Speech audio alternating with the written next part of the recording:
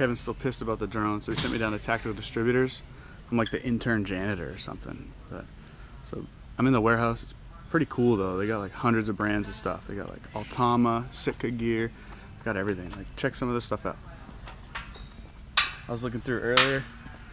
They got like Faro Concepts, little mag holders, you know.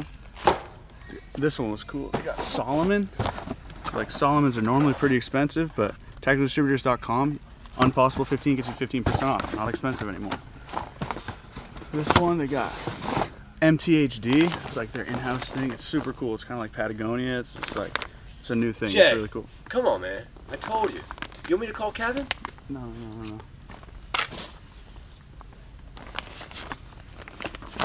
Check it out.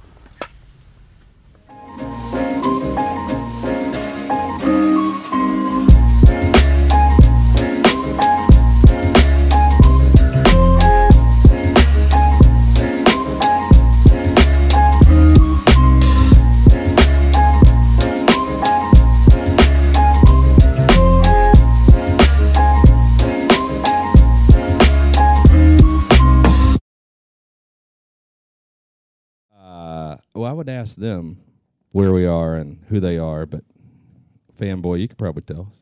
I don't know. I don't know too much, but yeah, we're in Virginia Beach. We're at GBRS Group. Don't really need an introduction. Everyone kind of knows who you are, but What does that stand for? Global what? Global Battlefield Research Solutions. Correct. That is Fuck correct. me, dude. I'm good. I told you, Fanboy, he's playing it off. Yeah. Okay, so cool. DJ, who are you guys? What do you do? Let me go first. Fine. DJ Shipley, CTO at GBRS Group, retired SEAL. Did 17 years and I got medically retired. So from 2002 to 2019, could serve on an East Coast based SEAL team. And now we start a training company amongst every other thing we do that just happens to shoot really cool content and speak super clear. Like honest facts, man. Like it doesn't have to be fancy to be efficient. You have to train every fucking day, and you got to be in the gym. Like you can't fake it. The gym thing. Yeah, All fuck, right, man, so you got to do it, bro. I know. I got to get on it. I want Hey, them you got to do it after for me your some- kids, if nothing else. Well, man, those brats, whatever. I got to do it for me because I'm getting old and I want to hunt and do shit that requires me to be physically fit. You got to have a why. I got it now. So that's what we do. Is we help people find their why and then polish it. So the training, what all does this involve? What kind of training are we doing here? Everything but open water scuba. We actually somebody emailed that and I just said no. Nope. I'm not putting on a dive rig. I'm not doing drag. I'm not, no. So everything else you guys were trained to do and learned in your service. Yeah, I mean, our bread and butter is CQB, shooting. Yeah. Really big into the jump stuff, me and Cole. So The jump stuff, yeah, like out of planes. Perfectly good ones. Yeah. Ooh, Yeah. ooh. We got a little insight earlier before off air, and Big balls. pretty sweet. What'd you hear that was great? DJ enjoys when the chute doesn't open, it seems. Well, he gets excited about it. I don't know if he It's sick. necessarily likes Dude, it, but I'll tell you what, man. Talk about the pucker factor. Yeah, Instantaneous. feeling alive, quick there. Huh? Yeah, dude. You have a super sporty opening. It looks up and it's just a bag of shit. yeah. Oh boy. You just saying it is causing me massive anxiety. I'm gonna have to have a drink. There's a video that Wait, shout out to Jody. He brought us this last night. Birthday so boy, Jody. He's going to get me through the anxiety that I'm going to suffer through in this. Yeah, well, there's a video that Forward Observations Group posted, and it's DJ, and I'll share it.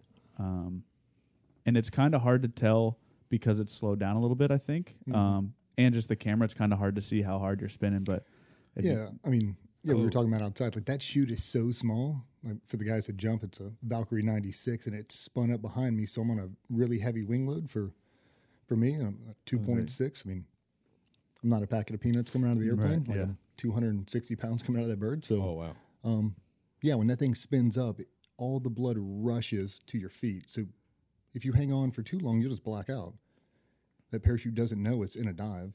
Your reserve will deploy if you're hitting a certain speed, but if not, you'll just ride that fucking thing in and you'll die. Yeah. So in that video, it shows me spinning on my back. It's because the parachute has spun up so tight, it's knocking my head forward. So I can't do anything. right. The centrifugal force is so fast that I'm starting to black out. So when I chop, I spin laterally on my back. I jettison across the sky. For the guys that know how to fly, I'm dropping a knee, trying to roll over to get belly to earth so I can deploy my reserve. I don't jump with an RSL or a static line. So what happened? You're saying so you pulled something and it released that Yep. chute that's fucked. I chopped it away, and I don't have an Like chopped it away like Rambo with a knife. no. Like you have a cutaway cable, pull that thing, it jettisons your main.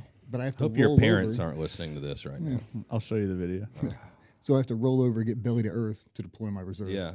And it takes so long because I don't have The downward force. downward force yet. I'm just jettisoning across the sky. I have to wait for that to settle to do it. I mean, I could rush, I could panic at the disco, but that was the point of showing the video. Like, I am at this point, because it's my reserve, it's my last line. I am going to sacrifice a little bit of altitude to make sure I get that thing in a clean air. Because if I deploy it when I'm on my back and that thing comes out anything but perfect, I am going to fucking die. Proper fucked. Well, is that That is it. that video specifically? Is that a talking point towards why people may not want an RSL? Well, it is. It's kind of it was kind of our main reason. Like, Yeah. our coaches in the industry, the guys that don't jump RSLs, they have a very good reason why. Right. If I want to shit can that thing, it's because it's spun up more than likely, and it's throwing me into a super deep dive that I'm not going to recover from. And if I deploy my reserve in close proximity, those line twists are going to transfer. Right.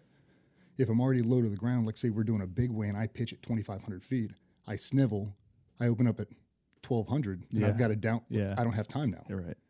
And we're Like- talking like about people- seconds. Yeah, people push you in the basement, and I have to deploy low, and now it's spun up. If I don't shit can it right now, Yeah. I'll burn in. You're gonna burn in. Yeah. But then we talked about it. These canopies are $4,000. right. Yeah. Like dudes just aren't going to jettison that thing over the middle of the interstate to never see it again. That's yeah. a That's car. that's the thing I never even thought about is that obviously you guys cost. pay for all your gear, so it's like when you cut away, it's Every going. time you chop, you've got about $4,500 on the line every time you chop. Yeah. Wait, you can't recover it? Well, you And can, but if you don't, if you do, but a lot of times you lose them, right? Guys put GPS trackers in these fucking things. Yeah. well, it makes As you sense. should. It's expensive. Yeah. So, I Dude, mean, my fucking first car wasn't $5,000. Yeah. I think like- the DJ's leaving out is that you only have a few seconds to make that decision, price included. But if you don't, While you're This- panicking. the centrifugal force will burst all your blood vessels in your eyes, and you'll pass out. Yeah. This sounds so amazing. I can't wait for us to go do this.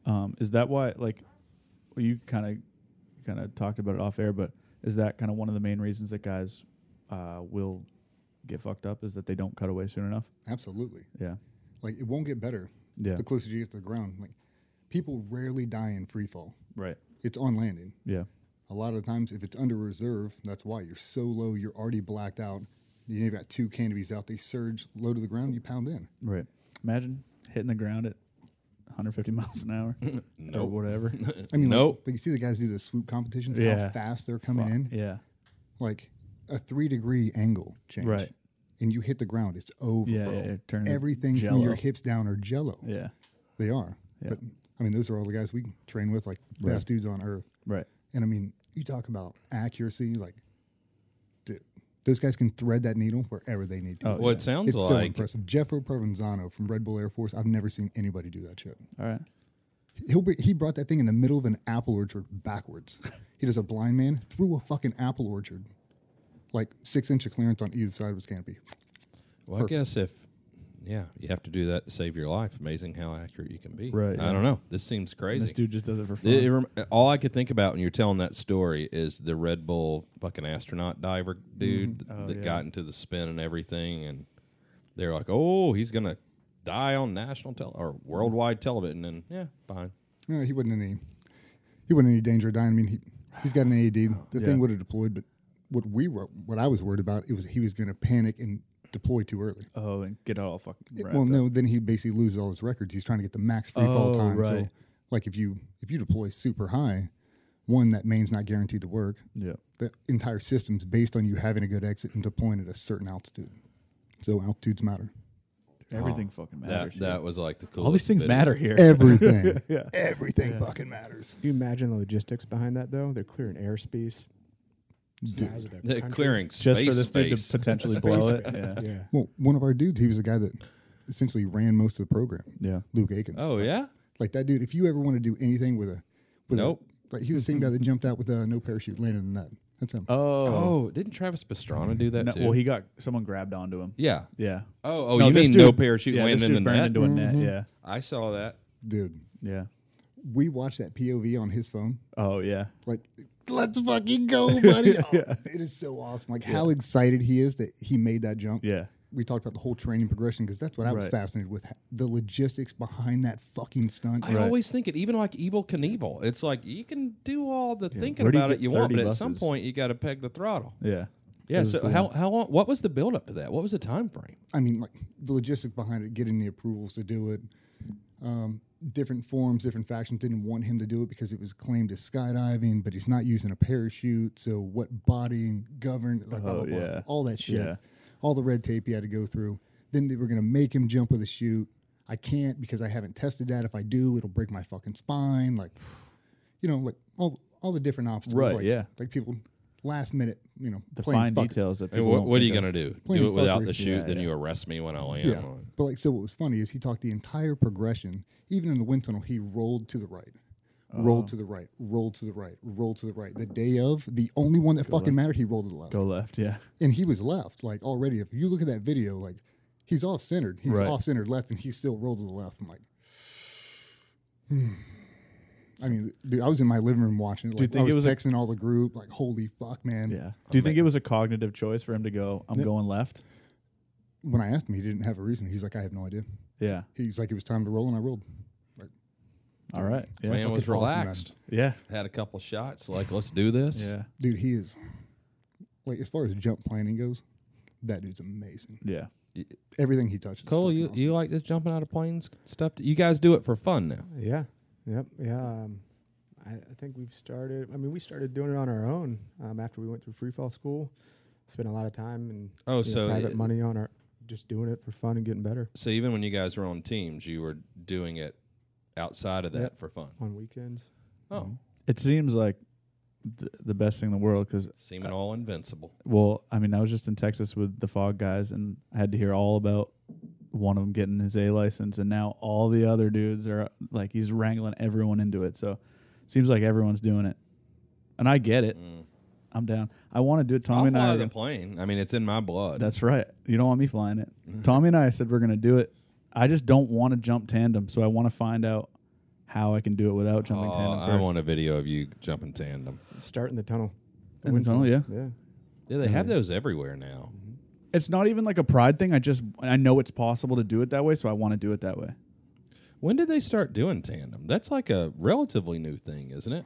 I should know this because I'm a tandem master. 20 or 30 years. It's not yeah. like super old, is it? No, I mean it's for the military. It's pretty old, like early '80s, late '70s. I mean, the evolution of canopy and skydiving, was like a hockey stick, just kind of like the guns and defense industry. It's just kind of ramped up, and Yeah. all the new technology and how the sails work and wings.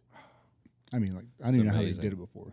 Yeah. Like, I mean, like the engineering team that goes behind that. Right. And the person, like when you open up some of these canopies, it's the equivalent of getting in a fucking Ferrari. Like that thing opens Really? up over your head, and when you unstow those toggles, dude, you feel it yeah. build Yeah, and yeah. it builds and it builds, and you're like, holy shit.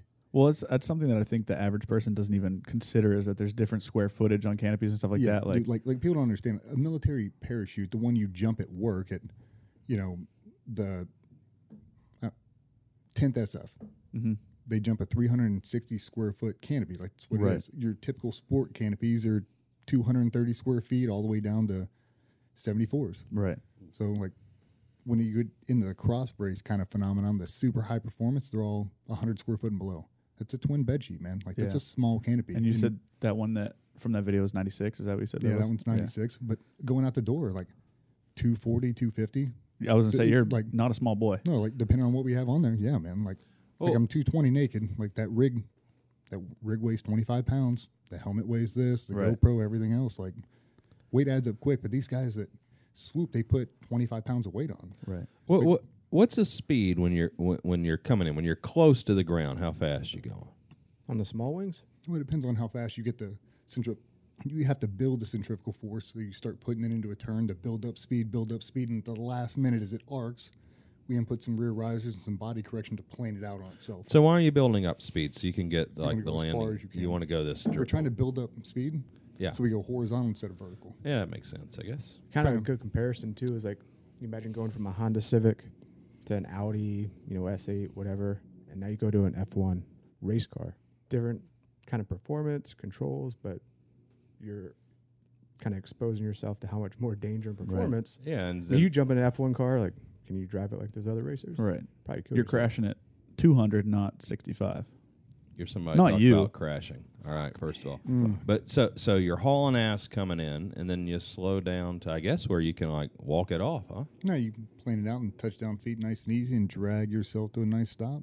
Do you get a full slide? Put on the brakes. That's got to be a good feeling It is when if it you works do it like right. that. Right. Yeah, As long when, as you do it right. when Yeah. you don't. But- ugh. But I mean, if you add in an extra inch of rear risers too much, you'll Yeah. collapse the entire canopy and you'll eat shit. If you do that at 15 feet at 60 miles an hour, it's over. Yeah. Like, and that's exactly what it is. Yeah. It's at the bottom end. So we talk about cutaways and Yeah. people buying time because they don't want to shit can that $5,000 wing. Like, it's so much easier. Like, for the military guys, it should never be an option. Right. Like, if it's wrong, shit can it right now. Yeah. Talk about, like, if you cut away instantly, you can get back in the stack and, like, you can Right. have a normal skydive. It could be completely safe. If you wait to the bottom end, it will not get better. Yeah. That thing is not moving. That ground will be there when you meet it. Yeah. If you meet it at a mile an hour or 100 miles an hour, it'll be there. Yeah.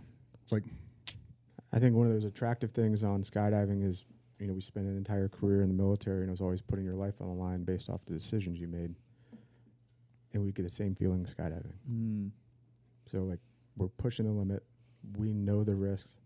If we're not performing, we're probably not going to walk out of this. Good way to stay sharp, I guess, if you want to be around. Yep. Okay, so Those you are get, good. you guys met in the Navy. yeah, it was funny. Yeah. We lived probably 30 minutes away from each other our entire childhood, but didn't meet until in the military. For real? Mhm. Where, are you guys from this area? Yeah, I grew up in Norfolk. Yeah, I grew up 20 minutes on the road. Okay, so but you meet in the Navy, and you guys are close in age.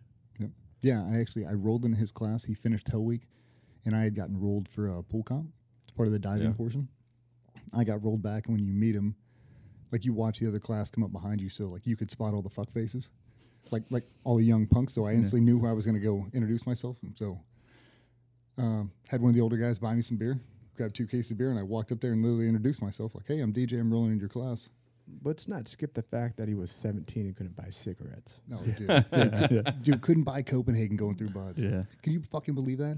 I didn't go through buds, but I can't Yeah. believe it either. Well, I mean, like I'm in the fucking Navy. No, believe yeah. that Oh, yeah. No, I know. goes Yeah, with you're in buds. buds, and you can't buy it. Yeah, bro. Like, I'm in buds. I'm doing Right. fucking log PT with these grown ass men. I Yeah. got no fucking. Welcome pubic to hair. America. you can't can rent do a all fucking this. car. Yeah. Bro, I had one disposable fucking razor. Like, Oh, yeah. Like when they would beat Did me. you need to shave at that No, point? dude. Like, I didn't have shit. armpit hair. Bro, I didn't. Like, I was a fucking late bloomer, bro. I was 135 fucking pounds. Oh, I was a tiny little man. Yeah. And they fucking worked my ass. Oh, it sucked. But yeah, but I introduced myself to this dude and his little group of cronies, and yeah, we all latched on. It's like the Hateful Eight, man. Yeah, everybody was 19 or younger. And we Yeah. just- were you guys always on the same team? yeah. Oh, We left Buds, went to Team 10, okay. went to the same team. No, this fucking asshole. So, so me and You him. talking about Jay? Yeah. Yeah. So me and Cole were super tight in buds. Back when Jay was 6. Yeah. Well, yeah. What year? 2003? Yeah. I was 8. Yeah. So close. So me and Cole are going through training, doing that whole fucking thing, and it comes time to pick orders. Like, what coast do you want to go to? Yeah. I'm going home. Like, I'm like, hey, you coming? And he wanted to stay out there and go surfing. And I was like, you have got to be shitting me. So he had orders to Team 1 on There's the a West Coast. lot of pretty girls in San Diego. Yeah, for sure. But you ain't got time for that. Like, it's a GWAT. Like, we got to go, Yeah, bro. yeah. Like, if you move to the East Coast, it's a really short flight. Were they split up? Was this before everyone was just going everywhere? Was it regionally? Was each No. team regional? No, not really. Because it's GWAT. Yeah. Yeah. Like, Yeah, by that time, that kind of regional thing kind of went out Yeah. the window. Yeah, it was like everybody's Iraq, Afghanistan, just flip-flopping. Right. So I had orders, and they came in. We were sitting in Alaska. They gave everybody the orders, and they said, hey, all the guys going to the East Coast are going to Team 10, and you're gonna deploy super fucking early, so you can't take leave. You got to go straight there, so you're going straight to fucking Iraq. This dude's eyes got all big, and he went, who wants to swap? And one of the dudes like, I'll fucking swap you. And then everybody started doing a lottery. Who wanted Yeah, to go? yeah. Oh, you really could do got to that. see. Yeah. Dude, Oh, I I'd don't know what never you heard of guys that did. before, but they let them all do it. So out of our class, I Well, think maybe wartime, I 4 guess. guys got West Coast orders. And I'm just really good at networking, so I already had the detailer give me West Coast orders. So it's kind of like a thing. Like, this guy wanted to stay. I was like, I want to. This is what I signed up for. I want to go. Easy swap and going back home. I grew up here. I was like, my parents were kind of excited coming home. Yeah. Dude. Yeah, I guess so fucking everyone. It is. It's interesting. It's a regional thing here. Everyone from Virginia, West Virginia, they all want to, grow up to be Navy SEALs. Like the Navy did a good job with that. I mean, I don't you think know, it was as popular back then. Back then, and Dude, the growing up unknown. my school, like 20 minutes on the road, people would make fun of me. Like nobody knew what a Navy SEAL was in 2000. Oh, they don't play the What? they don't play No. the documentary Navy SEALs at your school? No, Because- no, Charlie Sheen? Well, they might now. Back then, like people thought my dad was a fucking circus performer. Like when you hear your dad's a Navy SEAL, Right. they're like, they'd make a stupid fucking SEAL Yeah. sound. Like, "Mm." Yeah. No, dude, like my fucking dad's a commando. Like, what are you talking about? Yeah. It's just weird. Yeah, and then they don't believe you. interesting. I mean, a friend of mine who had a very successful career in the Army. It's from West Virginia. His whole life, and he's 10 years older than you guys. Wanted to be a Navy SEAL, and he couldn't pass the hearing test. So he figured out like how to cheat, and then went and joined the Army, like to game the system, and so ended up. That's the only reason that he ended up in, a SOCOM asset for the Army was because he couldn't. The Navy wouldn't take him. Dude, hey, Not so fun moving to fact Oklahoma. about that shit is how many guys you figure out have some kind of weird, Oh, yeah. weird thing they've had to cheat to get into the military. Yeah, another guy who actually was with us when we started Q from Gil's cousins. Same thing, colorblind, had to cheat to get in. Do you remember when Nick broke his back? That's a good thing, man. Like guys that want to do something that are motivated, like let them find a way around shit like that. If you're not Like, cheating, you're not trying. I mean, this guy broke his back in SQT. Basically, there's buds, SQT, and you go to a team. Broke his back in SQT. Didn't miss a day. Didn't miss a minute. God, it seems Self-rehabbed like so it. crazy. But number one, you get guys that are so driven and are probably typically physical studs who would be successful at most physical things. And then you're hurting all the time anyway. Like any kind of like intense physical training. I don't know, never been to buds, but any intense physical, like guys that are training for marathons, Ironman, like you're always fucking injured. So I could see where you could have like fractures and stuff and not even really know it because your legs are hurting for a year straight because you're So- running 10 miles a day or whatever. Like me and him were going through selection, and I broke my hip on a jump, like broke my femoral fucking neck off. I came back like atrophied. I couldn't fucking move it. Went and got X-rays, benign. Finished jumping another 50 fucking jumps on that thing, up and down Dugway, doing a bunch of stuff, climbing, a bunch of fitness shit. We were actually doing a physical test, and they came back in. They were like, "Hey, you got to go get an MRI." It's been weeks at this point, like 4 weeks. We go back and get an MRI, and my fucking hip is 70% still fractured, and they're like, emergency surgery tomorrow. I'm like, what? Yeah. Like, Yeah. Like we did the NFL Combine that week. What? Like we were doing the broad jump, like one Yeah, to vertical. I'm like on one leg. I'm That's sure at you 24. guys love wrestling. Yeah. 24 years old. Oh, dude, like blew my hip out. It was Yeah. fucking toast. Downwind landing, super hard impact, boom, and I Yeah. knew it. Like I knew something was. Right, yeah. I couldn't walk. Like doing buddy carries that day. Ugh. Like I came back. It got to the point I couldn't even pick my leg up to hit the gas. Right. I'd have to move it from gas to brake, like under assistance. It was fucking wild, man. Yeah.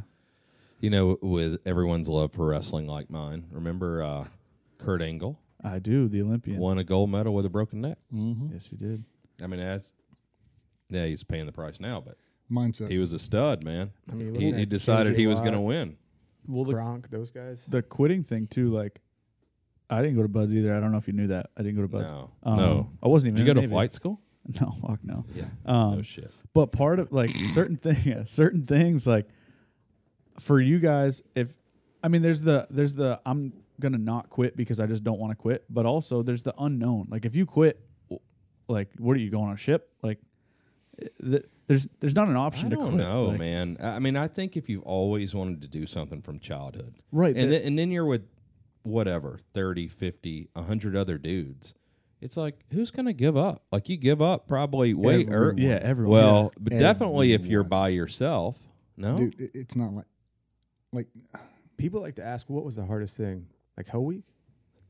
Hell Week was hard. Easiest thing I ever did. You just show up and don't quit. Right. Wait till you're super tired, cold. Oh, hungry. sleep deprived. and now you actually got to make a fucking decision that matters. Well, and they're telling you can quit. Yeah. It can all be over. They're encouraging it. Right. Yeah. Like, please quit. Yeah. Like, you get down there and you got to understand that every single person that has ever entered that program is the most important guy in their family, Right. in their hometown. Every single person knows he's about to be Navy SEAL. Right. Everyone. Yeah. When you make that call back to mom and dad and tell them it didn't happen, Right. she's got to go see Karen at the fucking beauty shop and tell her, and she's going to tell the entire network. Yeah. Everybody You at the quit. local Walmart's going to know that your son just quit butts. Right. That's the fear part where It it's like is. that. And also, if I don't do I'd be afraid of like, whoa, what the fuck else am I going to do? Like, if I don't do this, I'm going to be mopping the floor on a ship for 10 years. Anytime you would see their PTs, like I'd go to Team 2 and I'd watch the old man, and that was back in like the Rudy Bosch days. It's like Yeah. buddy carry oak horses. Oh, your dad. Oh, well, there's another thing. Like, if your dad's done it, you well, got it. I You mean, can't like- let your dad down. Well, no, I mean, people do that shit all the time too. Yeah. Really? Yeah, fuck yeah. Yeah. But when you look at all that shit, all I knew for sure is that I was going to do that forever. Like, I thought log PT was a continuous thing right. because You that's get what they into do. you get into that thing too where you've done it for so many weeks, and you just you decide like, oh, this is what my life is like. So, were any of you, let's say, were you more physically gifted than other guys? No, less. So it is a mental thing. Yeah, it is. So, I mean, because it's like anything at a physically high was level. fucking low on the bar when I Yeah, showed up. anything that's like high level like that, it just gets to mental. I mean, Yeah. think about like, it's interesting seeing in golf Tiger Woods' career. Like, okay, so it's golf, it's not fighting, but holy shit, the mental. I mean, golf is mental. Like, the physical part of that is, most men should be able to do that. But the mental part of that, and you see his career, he's got times where he's an alien, he's so good, and then where, hell, you're probably as good as him. And, there's no difference in him physically. Yeah, yeah. He's still in his prime. Did you see his latest documentary? No. No, I need to. I bet have his to. real life It starts has from been childhood, crazy. and you're curious on where his mental toughness came from. Yeah. His dad. Just watch it. Yeah, yeah. His kid's a specimen too. They did that thing recently where really? the kids were out, or like they could bring someone with them, and his kid was, and it's like a carbon copy. I of mean, Tiger. you would think. I mean, something like that too. I mean, it goes one of two ways, it seems. But if your dad is the best in the world at something, and it consumes him, like, you're gonna get exposure. And now it's like so different than if you had a parent who was a pro athlete in like the 70s or 80s. Like, it's just such a big business now. I mean, look at Tom Brady or LeBron James and like the support that they have. Like, they have a whole support team, just for all types of wellness. Like, it's interesting. Were you about to tell us you were a specimen going into buds? You were a specimen, physical specimen. No, I definitely grew up swimming and spent a lot of time in the surf. Yeah, dude. Specimen. Yeah, he was a fucking I would throw all the guys off because we basically spend the entire day in the water, wet, sandy, and all I could think about was how good the surf was about 30 minutes away. And once this was over, I was going to go surf and back in the water. Oh yeah, because Oh, buds, so you guys. so can, you just grew up with a natural love for the water. Yeah. Pisces. Yeah. Oh whoa! Wow. Pisces. I don't know shit about that. That one. was just fucking sick. Pisces. Man, hey, I'm with I it. got a love for Forget water. DJ. I'm sorry. Hey, man, when I was a kid, I've said it before. I don't know if you guys have ever watched our podcast, but I've said it. Like, when I was a kid, I liked Star Wars pretty good, but like, I didn't like, my family didn't own guns and we weren't into guns. And I didn't even like G.I. Joe when I was a kid. I wanted to Like grow up Barbie, though. to be a pirate. Like, that's what, like, to me, when I was a kid, I became fascinated at a young age with like pirate movies. And I'm like, this is what a man is. Like, to me, that was I love it. I love the ocean and shit. But it's like, to me, I always just think I want to be a pirate. That'd be pretty Like cool. if I were a billionaire, if I'm Elon Musk, Fucking boat I just pirate. gotta Yeah. not that. Well, when you grow up, you start learning, you start reading about pirates, and you find out they're all Man, banging you don't each know. other. They weren't there. Oh, the fuck they weren't. Those dudes were all banging each other. Oh for sure. yeah. Okay, Spartans so too. I'm not going to be your Spartans, kind too. of pirate or your kind of pirate. Oh, for sure. Spartans were too. Dude, Big time. It's all 3 documented. and shit. years on a boat together. Yeah. No chicks. If the Navy's doing Dude. it now, No, they're you doing a thing land and too. you pillage, and there's women. Yeah. You guys know nothing. Watch a fucking pirate movie. Yeah, Johnny Depp. Yeah. Toxic masculinity. Oh, man. So how's that pilot thing going? I haven't started yet, but I've looked like I I'm can not do it even right sure near you my. can ride on my plane now. Did you just kind of put it off and after that? Well, everyone wouldn't shut the fuck up about me crashing everything. So I was like, well, I can't tell everyone I'm in pilot school or flight school or whatever because that's the only joke that's gonna happen. But yeah, I'm gonna start it. It's easy. They fly themselves now. But if I do it, you guys see can what jump I'm out of my working plane with? anytime. See what I'm working You with. got to buy a fucking parachute. You got to get an A license now if you're going to let him Yeah. fly you. Dude, I'm that shit not goes letting south, brother. him You got to fly go. me. Yeah. Dude, hey, we'll get you set up on a little static If line. if I do it like I say I'm gonna do it, at least tandem out the back of my plane. Who's going to fly it then? Now I'm gonna fly it. But if I get my license, Trust and I'm me, good to if you go, get your license, I'm only getting on your plane with a parachute. that's what I So mean. But like, it's a whole thing. All right, we'll do it. I'll jump out of it. You get your Will you pilot's strap license. Kevin to the front of you? Yeah. Yeah, we'll strap him to you. He'll face you chastity? upside down. Heated 69. Yeah. Fucking send it. All right. Well, if it's your last year, no way he'll do it. My man, he's busy. He's got comics and shit to read. He ain't gonna go do it. I don't think I've ever read a comic, but I'll try. Yeah, dude. He's playing cool now. Shoulder can't do it anymore. Oh yeah, Yeah, dude, it's fucking toast. I went out jumping with him. Go get some stem cell. yeah, down to Panama. Yeah, you got 25 G's I can fucking borrow? Yeah, I he do. probably does. Yeah, I was gonna do. say he probably does. Yeah, I you do got all- okay. You need some money? Yeah, you got all the stem cells. I'll go down there and get them. Dude, I watched that thing with it's my father-in-law, retired SEAL. Look, we're super inbred in my family. Like everybody's a SEAL. Yeah.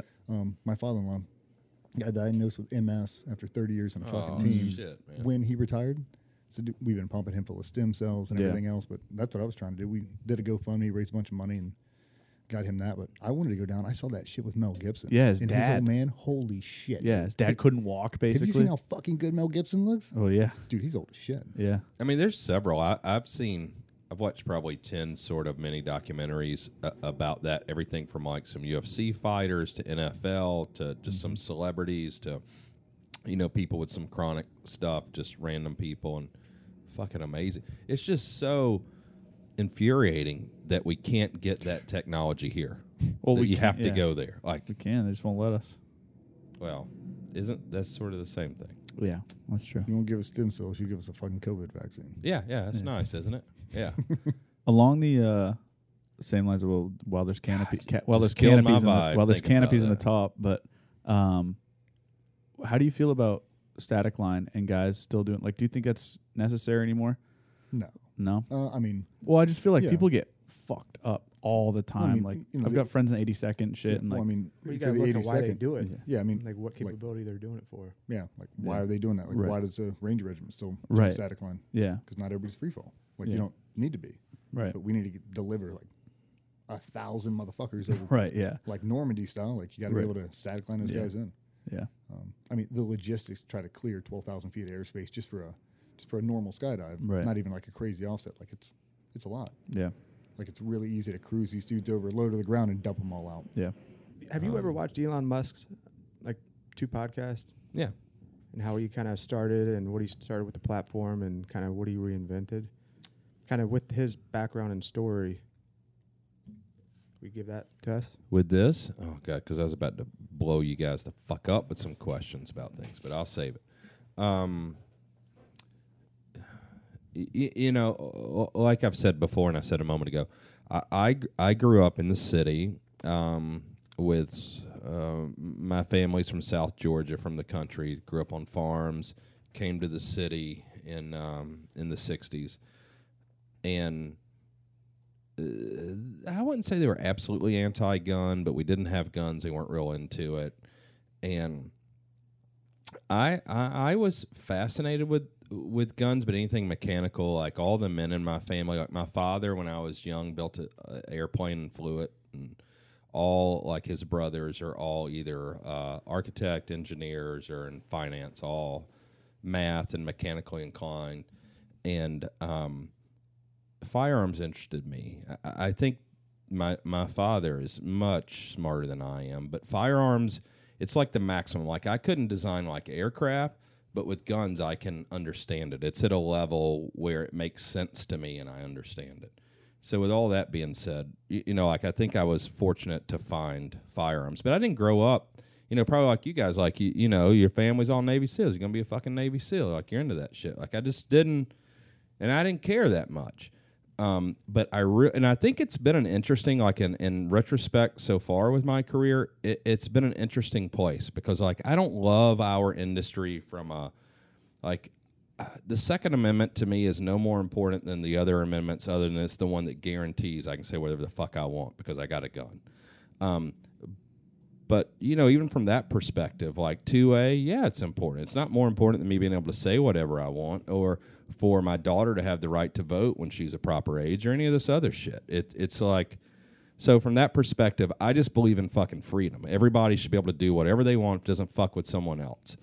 And I appreciate the sacrifices that have been made, not just from you guys in your tenure or your dads or your father-in-law, but you know, dudes 200 years ago, what it took for us to have this shit. But with guns, it came to, I was interested in it. I shot a gun with a silencer as a teenager with Navy SEALs, actually. And it was MP5 SD, and they had all their guns out, and I was at a range thing, and I was like, shot that, and I was fucking amazed. And I'm like, why don't all your guns have silencers? It was the only one. And, you know, I got whatever answer. But in hindsight, like that's the day I started my company because it was very fascinating to me. I was like, all these guns, like it sucks. It's so loud. It's miserable. I don't like it. But this one is really cool. And it seems like it's a super advantage if all your guns were like this. And so that kind of started that journey. So you fast forward to working within SOCOM and within the Navy. And the Navy wanted 7.62 by 39 through their M4 variant that they were using. But it doesn't work because the case head's too big and the taper of the case requires a full curve magazine, which is a really great design. So if you see like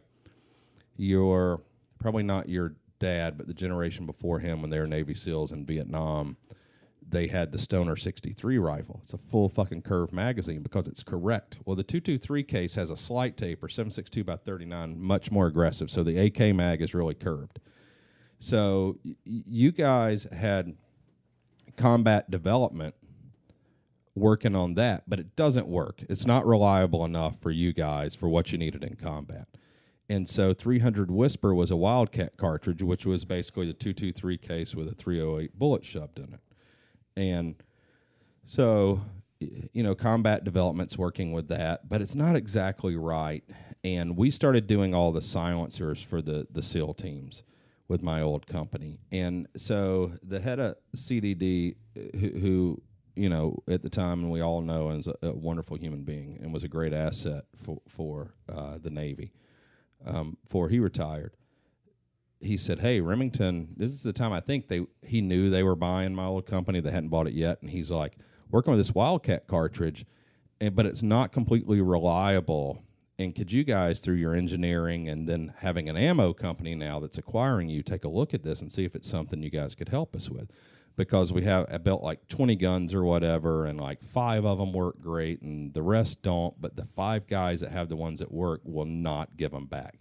So the idea was a 30 caliber bullet through an M4 base gun that was the power of the AK with a short barrel, and you had a subsonic capability, which the Navy, fortunately, has always been very progressive with silencers. And I said, yeah, you know, let us look at it. And we go home, and we shoot at some. God dang it, man. Fucking planes. It's the Navy, man. Planes, Navy, Jesus. Air Force would do it, too. It'd be quiet. It'd be quiet. A-10? Whew, Yeah. quiet. So we go home in a couple weeks. We load up ammo and everything, and I'm like, this has real potential, and it's cool. And silencers on the commercial market are becoming real popular. And for me, growing up in the South too, it's like this is like the modern 3030, an AR with this, and so it kind of took off, and we did uppers. So the Navy actually picked the barrel length, the 9-inch barrel, and we developed ammo for that because, especially the war in Iraq, barrel lengths kept getting shorter, but all the ammo is designed for longer barrels. So we designed all the ammo for 9-inch barrels, and to be used in conjunction with silencers. And It's a good one. Jesus, Yeah. buzzing the tower, fucking Goose is all like, Yeah, that's a good one.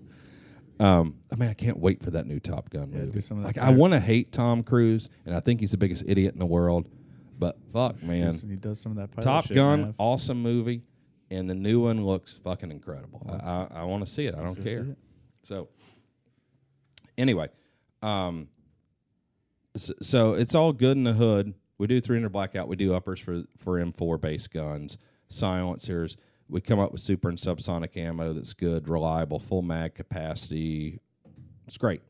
But there was another asset within SOCOM that really wasn't in the same position, but we could replace the MP5 SD, and that was just like me, I think, being privy to some of the life cycle stuff and the way that things were done, and I knew that was a place where we could develop a gun, and so the Honey Badger was born, and the first one. So it was a whole new weapon to get 300 blackout into the system in another unit that just gave them a capability that wasn't out there. And at the time, the big Army was talking about a PDW, and this made all the sense in the world. And there's the Knights Armament PDW they did, which was actually 6 Whisper, so 6x35. And that was a 4-pound gun, super fucking cool. No subsonic capability, but a cool gun, a great cartridge. One of the coolest. Yeah.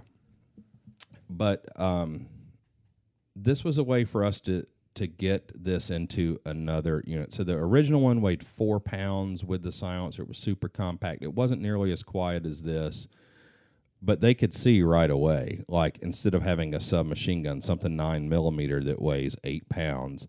Like, what are you gonna like? There's this debate all the time. Like, a 9mm, and the MP5 SD, has the ported barrel, so you're basically shooting a 380. Like, how far would you guys trust to shoot somebody with a 380?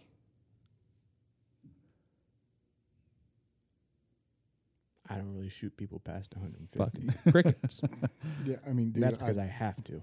yeah, But with with my round of choice. I mean, if we're doing CQB with that thing, like, what do you do when you get outside? Right. yeah, Like, and what do you even, do if the guy across the street comes out? Well, Like, what are you gonna do with that? you know what you're saying is exactly what this group said. Because I was thinking, even if you're wearing like leather coat and Yeah, heavy it's winter time or clothing, something. Yeah. even at 25, it's like, Like- But what they said was, we need it for, whether it's hostage rescue or whatever. So it needs to be super lightweight, compact, and we want subsonic because we want it to be super quiet. So they like this configuration. They're like, we want supersonic just if shit goes bad outside. Because if we have 9mm and somebody's shooting like with a PKM a block away, or even an AK, like, you're fucked. You got a Throwing rocks at 9mm. 'em. And so that was the idea of this. And so this gun was born. And, it was interesting. And I loved it because at this time we been working with a lot of SOCOM for several years. And that's how I became real into it, was they could move faster with weapon development. And then also, you work with guys over time. They become your friends and you understand actually what's going on. Because, my family didn't have a history of military service or anything. So I don't really, you just don't really think about it. Like every other asshole, you just take shit for granted. Like, I get to do what I want every day. But then understanding that. But when you become friends with these guys and 9/11 kicks off and it's like, oh, guys that you deal with, like, they die. And it's like, okay, well, how can we help with that? And we have special operations units where we can maybe give them a little bit of an edge, whether it's silencers, lighter guns, like whatever the thing is, like a signature reduction, just an ability, hopefully, to be more efficient and more effective and have a better shot at, coming back. Like, that was kind of the whole goal. And then for me, it's like, you couldn't always rely on military business. So, like, what's the commercial crossover? And that was always important to me because I don't want to have to charge, the military $12,000 for this gun. Although within SOCOM, whether it's the Navy or the Army, guns cost nothing compared to, like, mobility and shit. Mm-hmm. But if I can make it a commercial success, then it's very easy for me to devote time and energy because I get so much testing and I become so educated on, because whatever, I say it all the time, like if you got to shoot a terrorist with something, it's the same stuff for hunting primarily or either self-defense here or whatever. And I think I found my niche there. And the Honey Badger and 300 Blackout, I think, was really the first. It was the first real product of that part of my career and that passion. But I think, that's where it came from. And the gun continues to evolve, but it's staying true to what it was 10 years ago. Super compact, lightweight, not a bunch of extra frills, but designed to be quiet and effective and offering super subsonic with something that's very lethal. I don't know. There's a long even rant the improvements that you've made on it too, as far as the fast twist barrel, that kind of thing. Like that alone is. And we talked about it at dinner last night. Like people just don't know enough about what happens when you spin the bullet faster, and it changes the game completely. And the fact that a lot of companies don't do it, like Daniel Defense doesn't do it on their PD, did their copy of this short barrel, and they're running 1 and 8. Like.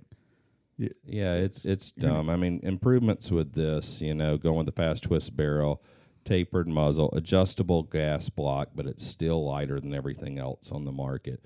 And that idea is, if you're just going to run primarily subs, you tune it for that. And if you want to run primarily supers, you can tune it for that.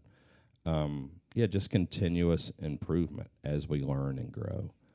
And I still, you can see, like, I go on like this fucking 15-minute rant about this stupid thing. It's like I'm still as passionate about it and believe in it and get excited every single day, 27 years later, here we are. No, it fucking should be. Yeah. Yeah. And this too, like, it's a 4.5 pound gun and it's not all skeletonized and what cool guy look. It's just, it was done the right way. It wasn't just a half-assed thing. Yeah, you guys probably know with all your equipment, when you talk about like the fucking parachutes, I'm sure there are parachutes you can get for $1,000. Yeah. And there's probably, for me, you take me to look at them, I'm like, what the fuck's the difference? And it's the same thing with this, but we take a pound or pound and a half out of this compared to everyone else on the market because every part we took a few ounces out of where we could from a real engineering perspective, not just hacking the barrel down to 4 inches or skeletonizing the receiver. And, you start doing that, it's like the engineering, it costs money. Like I say it all the time, magic ain't cheap, man. Oh, you goddamn right it ain't. Yeah. Dude. Yeah, and it's the same thing with training. Like, you guys could watch videos on training and be like, oh, yeah, I've never seen that. Cool. Okay, I got it now. Like, yeah, not without going and doing it. You just can't replace it. You can't fake the reps, man. No. Like, you can't. Like, there is no shortcut to being a fucking black belt. Yeah. There Yeah. isn't. Like you can't. Because even from y'all's perspective, like when we partner with other nations and you guys would, like whatever, be deployed and you do some training or you team up with other nations to do things, it's like you can show the guys stuff and that's cool. It doesn't, and I think you see the same thing with a lot of our products. For another shameless plug is you can copy whatever we're doing, whether it's, robotic welding or tubeless design, or you can paint your gun to look like ours. You can do all this shit, but you still got the same basic shit that weighs 1.5 pounds more, and you don't get the fast twist. You don't get all the things that we learn over time. Well, so another thing that we've kind of talked about, we talked about a little bit with Tom Smith from the Army and everything. I think consumers, when they think of silencers, especially it's becoming way more popular now, I think the consumers just think about, I need the quietest thing that I can get. But maybe not so much now, but at least when you guys were active, like, what was the point of you having silencers? What were things that you were looking for with a silencer? Well, and maybe it transitions now. I don't know. I'll just talk from personal experience. I wasn't a fan of the suppressors we had while I was in. Yeah. I wasn't. I thought they weighed too much. I didn't like the way they were attached. I didn't. I thought they gave a shit ton of blowback. They were a nightmare. And I think the people that were testing the suppressors weren't doing it with a high understanding, a high CQB IQ to know that that gun is very rarely sitting in a shoulder pocket, allowing the gas to dissipate out of the right port. It's not. Yeah. That thing's rolled over on its side. The shit is blowing back in my face, and it's a serious issue. Yeah. It is. Like different rounds, like, hey, man, I'm running what I can. Like I might be running a combination of 77 grain and 70 grain. I might throw in, we ran frange for a while. Yeah. 5.56. There was a time period too Oh, we didn't ships run and suppressed. stuff, yeah. Oh, dude, we didn't run suppress in 05 a little bit. Yeah. In 07, basically everybody Yeah. took them off. The B. Yeah, Myers 07, flash yeah. hiders. Everybody B. put them Myers. back on. Yeah. But I mean, I didn't run Air Pro. Yeah. You I know, didn't fucking wear Peltors until I was an adult. Yeah. My entire time Oh, in teams, I didn't yeah, do you're anything. shit shot then. You know, one interesting thing, because I hear you, and I think you're right for the time, but what a lot of people now don't understand, because I was there, 15 years before you and then through it. And, like back then in 96, Knights Armament did the SOP mod can. And by the time you guys come on, you're like, fuck that thing, like whatever. But it exceeded the requirement at the time. And, and technology's really evolved with that stuff. But, that's a lot of times you're only going to get stuff good as your requirement that's written. And so... Well, I mean, and we talk about it, like you don't know what you don't know. Like I'm a That's 19-year-old right. kid. I don't know a fucking thing about that night suppressor, but I know what it does in the middle of the night. And IADS, when it launches off your gun, it's Yeah. fucking Yeah. bowflage. Yeah. I know what that FOD walk down looks like Yeah. for 7 hours on your fucking hands and knees with night vision, everybody screaming at you. I know exactly what that looks like. Yeah. And then I know what that AEC does. Right. Like that was the only two I really had. Yeah. Yeah, and so then, like when we did all the AAC stuff, and now, it's like looking back at, you when you go through buds at 135 pounds, and then compared to 10 years later. Like at AAC, all we had to go on at the time, the night silencer. And so I would listen to the guys, like, what are your complaints? Okay, you do that. And then, the only real competitors then were Surefire and us. They were the only real ones doing stuff. And, it's much different now. The market's way bigger, as a result of the war and like political stuff here in the U.S., the demographic, commercial market's way bigger. So there's a lot of silencer choices, and now it's well accepted. The Navy's always been relatively progressive, but the Army, when I started working with them, like they had no silencers. Like they didn't believe in it.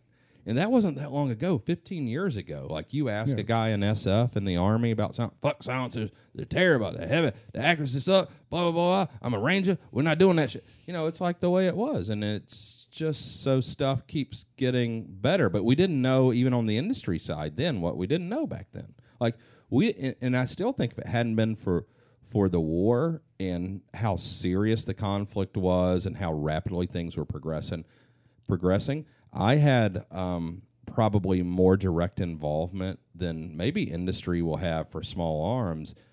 Like the lasers and stuff and night vision, that has to have a lot of involvement. But just on, some of the other hard goods side, then anybody will have for a long time, because it's like shit had to happen fast. And so, SOCOM kind of pulled the skirt up a little bit and would let us get really involved because they were wanting new product stuff that hadn't been done before, and we had to understand what guys actually needed. And speaking for myself back on that side, I didn't know anything about titanium versus Inconel and Spark. Like nobody really cared, because it was like the only reason we're doing this is mask the sound. I'm not trying to. That's why we call them suppressors. Like I've never heard anyone call it a silencer. My entire career, I've never heard that term. Yeah. And like I even corrected people. Like, hey, we're mailing you some silencers. Dude, I've never even heard that. Like, yeah, we're a silencer company. Really? Like, you ever heard that? Never. It's always suppressor. Yeah. Always. Like We've talked about that. It was like a taboo thing to say silencer. It will, like, none of us, like, we're not fucking engineers. Like, I'm an end user. I don't know anything about that other than how to thread it on and use it. Yeah. It's like, if you want me to tell you if it's too heavy, yeah, it's too fucking heavy. Yeah. You want me to tell you your buttstock sucks? Yeah, it does. Like, the forward grip comes off. This happens. That happens. It overheats. Like, I can tell you what it does when I don't clean the fucking thing for 6 months. Yeah. But it's like the actual weight of this thing. Like, I just know that I'm so exhausted from carrying this thing for 8 hours. So by the time I get to target, man, dude, give me anything right now, except for this. Yeah. Like, we have, like, with the 416, that thing was so fucking heavy. Yeah. The only thing left on that entire unit was the lower. Like, I have all my furniture downstairs. Yeah. Like, I mean, pick through everything. I stripped that entire fucking gun out. Yeah. I mean, you had to. Yeah. But it's like, I think at a certain level, like when you ascend, and basically the mission set becomes your why, you start to experiment. You start to make your own gear, make your own fucking slings. Like, hey, I'm going to skeletonize my work gun with a bunch of shit from the DTC market because it's better. If you have the ability, and you know, I experience it in hunting now. Like if I go hunting and I've got to go, like we're doing spot and stalk stuff, and it's at 10,000 feet, and like, oh my God, I don't take care of myself, and it's like, I'm not taking anything I don't have to make a shot. Like there is nothing. I got one bottle of water, have the lightest sling, fuck the bipod because it weighs a pound. Like so. If you carry a gun, you'll get it. And it doesn't have to be even in like, you know, a capacity where it's a two-way range. And a lot of those things start to make sense to me. Like I don't need ambi controls. You know, I just don't need all these things because all that shit starts adding up. I mean, like for me, I personally, I don't run ambi controls because I can't run them as fast. Mm-hmm. Like the way I put my trigger finger, when I slide to actually activate the safety selector, I drive right through that point. If I have one there, it's slower. That kind of brings up something when people ask us about doing lefty models all the time. I know you shoot lefty. So I shoot a handgun lefty, but a long gun righty. Oh, God. Yeah, I'm all fucked up. One of the things Flies a drone upside down. Yeah, one of the things, I was inverted. One of the things that comes up a lot is on handguns is lefty or ambi controls. I hate it. I grew up just having to use my trigger finger to drop the slide. Mm-hmm. Do you use your thumb if there's ambi controls, or does it slow you down? I have such a history of manipulating from a right-handed side. Yeah, it's rare. Yeah, but depending on, I have different guns that have a lefty mag release. Yeah, that's a righty. But what we're always training for is worst case scenario. We're at your house, and you're a righty. You sure as hell don't have any lefty setups. Right. I better be able to function a right-handed gun. Right.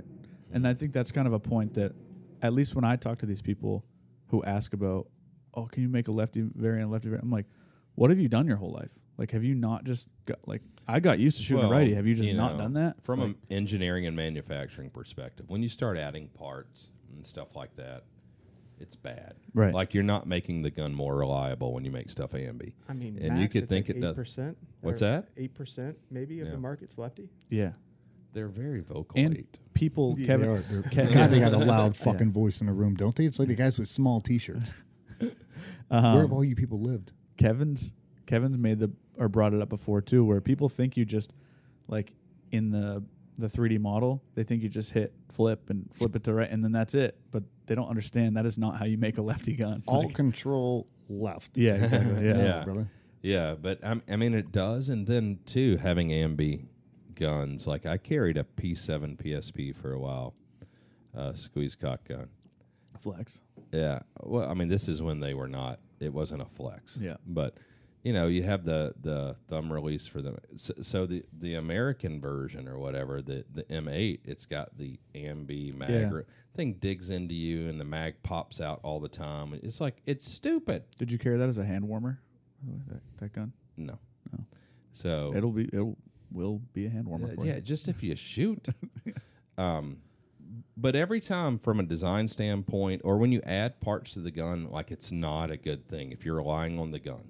Yeah. Don't add shit to it. Like just don't. Yeah, you kind of talked to them a little bit about downstairs about even things as simple as putting a shim or putting magic marker on a shim on a muzzle device. Like just that small thing throws something off, and you just there is the butterfly effect. Like you don't know, and most companies, the commercial market is so big in our country that most companies, number one, don't have actual engineers.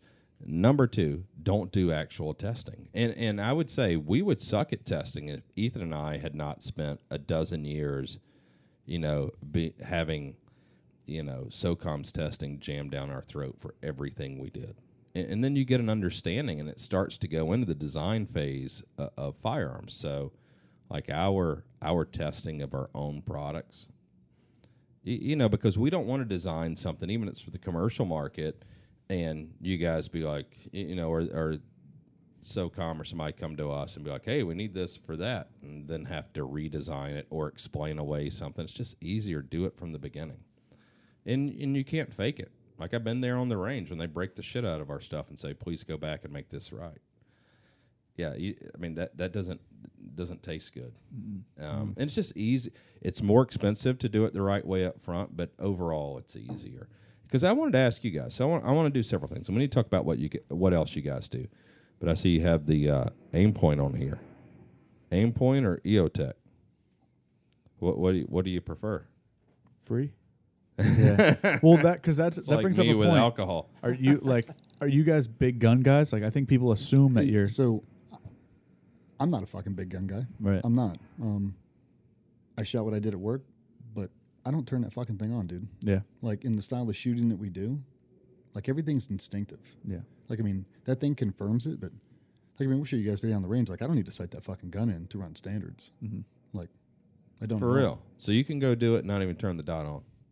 Yeah. Jesus. Well, you got your reps in. But, I mean, like our that's pistol, a good like, point. we talk about overgripping the pistol. We shot one, we shot off both fucking Delta Point Pros. They sheared the bolts off.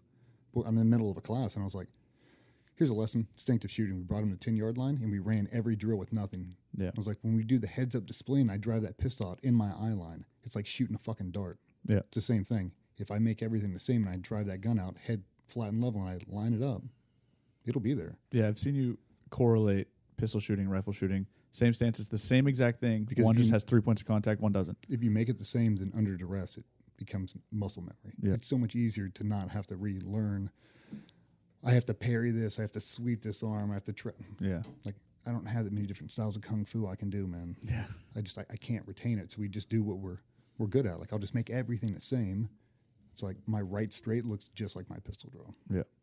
My feet are in the same position. It's walking. It's easy. I mean, me personally too. The only gunfights I've been in were at nighttime, and there wasn't a unity mount. Mm. I mean, yeah, we sighted in, like, trained for all. Oh, so you're saying that this Riser. giant, high, ridiculous mount, that's for if you're running nods. I mean, yeah. I mean, it's great now. Like, it comes up to your eye line, you can see it right through the nod. So that's great. So You actually were in much faster combat, shooting that. you didn't have that. So you're just were you using the laser? Yep. Yeah, that's cool. You can shoot from the hip. Then who cares? I mean, I ran one deployment. I didn't have an optic on there. I had iron sights. Like, if we got stuck. Are you out, serious? Mm-hmm. It makes sense. You had a bunch I mean, of old school dudes. that like did you that. don't think about it, but when the government's paying for night vision and thermal, and the bad guys generally don't have it, it's definitely the time to pick a fight. I mean, dude, like, you run around, you need a flashlight, you need an eye or laser. Like, you're not turning that fucking thing. I mean, Yeah. not unless the sun comes up. Yeah. Like, you spend your entire career in the fucking dark. Yeah. That's why you look at guys like, I'll throw a shout out to a dude who's got a shit ton. Jamie Caldwell. Yeah. Oh, yeah, That Jamie. dude, that motherfucker's Fucking probably bass got more. fisherman. That bro, Yeah. that dude's probably got more time eating MREs on nods than 3/4 of people on fucking earth. Yeah. But it's like, so do we. Like, I spent my entire career on those fucking things. Like, there's nothing I haven't done. Yeah. Like I mean, we talked about it the other day. Like, Literally nothing. yeah, I mean, like you know, everything I've done in the daytime, I've done on fucking night vision at this point. Right. He's cool. confirmed Skateboard. that with some meetings, and he said that. People were like, Fuck. literally nothing? He's like, literally nothing. Oh yeah, yeah. I mean, weird shit, but it's like you get so used to not turning that thing on. It gives a splash back in your face, and we weren't set up for passive shooting. Like, that was never. We've never even discussed it. It's never been a thing. It's like the Unity mount comes out, and I have to be able to teach it to some of these guys because their department or their SOP require it. What do you think that'll become a thing now? Is it an advantage if you have no? I mean, it is if that becomes your SOP. Yeah. But it heads up, like if you're running true IR, I mean, there's no reason to look through a tube to look through another tube to try to superimpose that over you. Like, how do you PID a weapon? How I do mean, see his I intent? guess all that is really to get you consistent in how you're pointing the gun and shooting it. Well, I mean, you do the same thing. Because with close quarters, yeah. So seeing the dot on the dude's fast. But a lot of those guys now with the way they set them up, if they revert back to their old cheek well and they drop them down, their nods are going to crash into that thing, and now they've got a skewed optic. They've got one tube that flips out.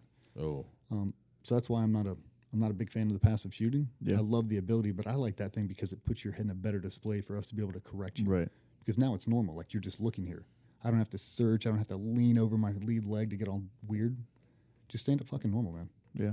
Like, sit your weight back, drive that gun up, and look, just like you're going to shoot a spitball. And so you guys weren't, or were you the exception? Like, were other guys just not running optics? Is that because it's cool that you bring it up, and if you search for it, you don't ever hear a lot of guys. They'll just tell you, like if we ask that question, they'll just tell you one. Well, it's I mean, like they said, they did all their stuff at night, and that's probably within the military. That's probably rare, I would assume. I mean, I had 3 different platforms, and specifically the one I wasn't running optics on was an MP7. Mm. You just run a laser. Situational dependent. Yeah. I mean, like, I had But EOTechs I and mean- points on all my shit. Yeah. I didn't turn them on at Yeah, you night. didn't need them. Yeah. No, I turned, if the daytime came on, I turned them on, but Super dark too would have put off light. Yeah, but I mean, I guess if you're probably talking about general infantry or the Rangers or yeah. something, they're probably using the optics a fair amount. Absolutely. Daytime. Well, so well, now, oh yeah, I mean, are they? Mhm. Like, if everybody's running around night vision now, like, yeah, like oh, I mean, they're are not they shooting all through a doing tube. shit at night? right, Yeah, I mean, anybody who's out right now yeah. is doing shit at night. No. Yeah. I mean, hopefully, God. Well, so now, if they're both free, EOTech or Aimpoint. I think there's a shooter preference. What's your preference? If I could do a combination. Ooh, I like that. we know the answer is EOTech. It's fine. Okay. We'll move on. All right. So we got that. It's got a nice reticle.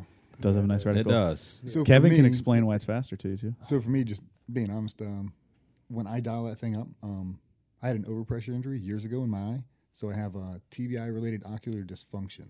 So like if I try to concentrate, like if I try to zoom in, I can't see. Looks like I'm looking through cellophane. So the whole EOTech looks like I can actually pick that one up. When I do Right. that one, it fractures. Yeah. Yeah. So like if I'm trying to pinpoint, if I'm trying to drill them, I it's mean, not really a thing. EOTech's way friendlier on holds. Yeah. It just makes it easier. Because if not, like we run that, with that elevated riser, it all becomes a math equation. Like height over bore. It's like it's a lot easier to explain it to a group of fucking young guys. Yeah. Like private business dudes that don't really know the why. Like Yeah. use the EOTech, it'll just solve it. Yeah. You don't have room for air to take a headshot, so it's like that EOTech reticle definitely helps on the offset. I mean, I find it even with like movers, like pig hunting, EOTech, it's just way better. If you Like I can just get the circle over something and shoot, because you start focusing on just have that dot, getting the dot just right. And if you are interested in learning like why it's faster and all that stuff, tomorrow, I mean not when this comes out, but tomorrow in real time, we did a podcast with EOTech and they get No, down cool. and dirty, and it's a good one. Yeah, they actually get the science behind it. Yeah, Yeah, and it's I learned more on that The podcast. frames your eye can actually process. right, yeah, and Tell me. what holography, how it all works. It's crazy. Yeah, and why it's better. And, I didn't even realize the difference. Like, it's an actual laser in there. Because the only problem I have with EOTech at this point is it's bigger and heavier than this. But then when they explain why and the benefits of it, and, and even like I don't generally use magnifiers, but if you do, like that dot doesn't grow where this one does. So if you use a 3x magnifier, that dot gets bigger times 3, and EOTech doesn't. So it was interesting. I was totally stoked, and they showed us a bunch of new products they got coming out at SHOT Show, and so the employees bought it back from L3, and so now they're driven to spend money on innovation for small arms, and Yeah. it's cool. So I'm excited. Anyway, Back to GBRS group. I think the stuff you guys are kind of giving real time feedback on products that I think certain products, a lot of people have kind of fallen for the myths of their favorite influencers or whatever.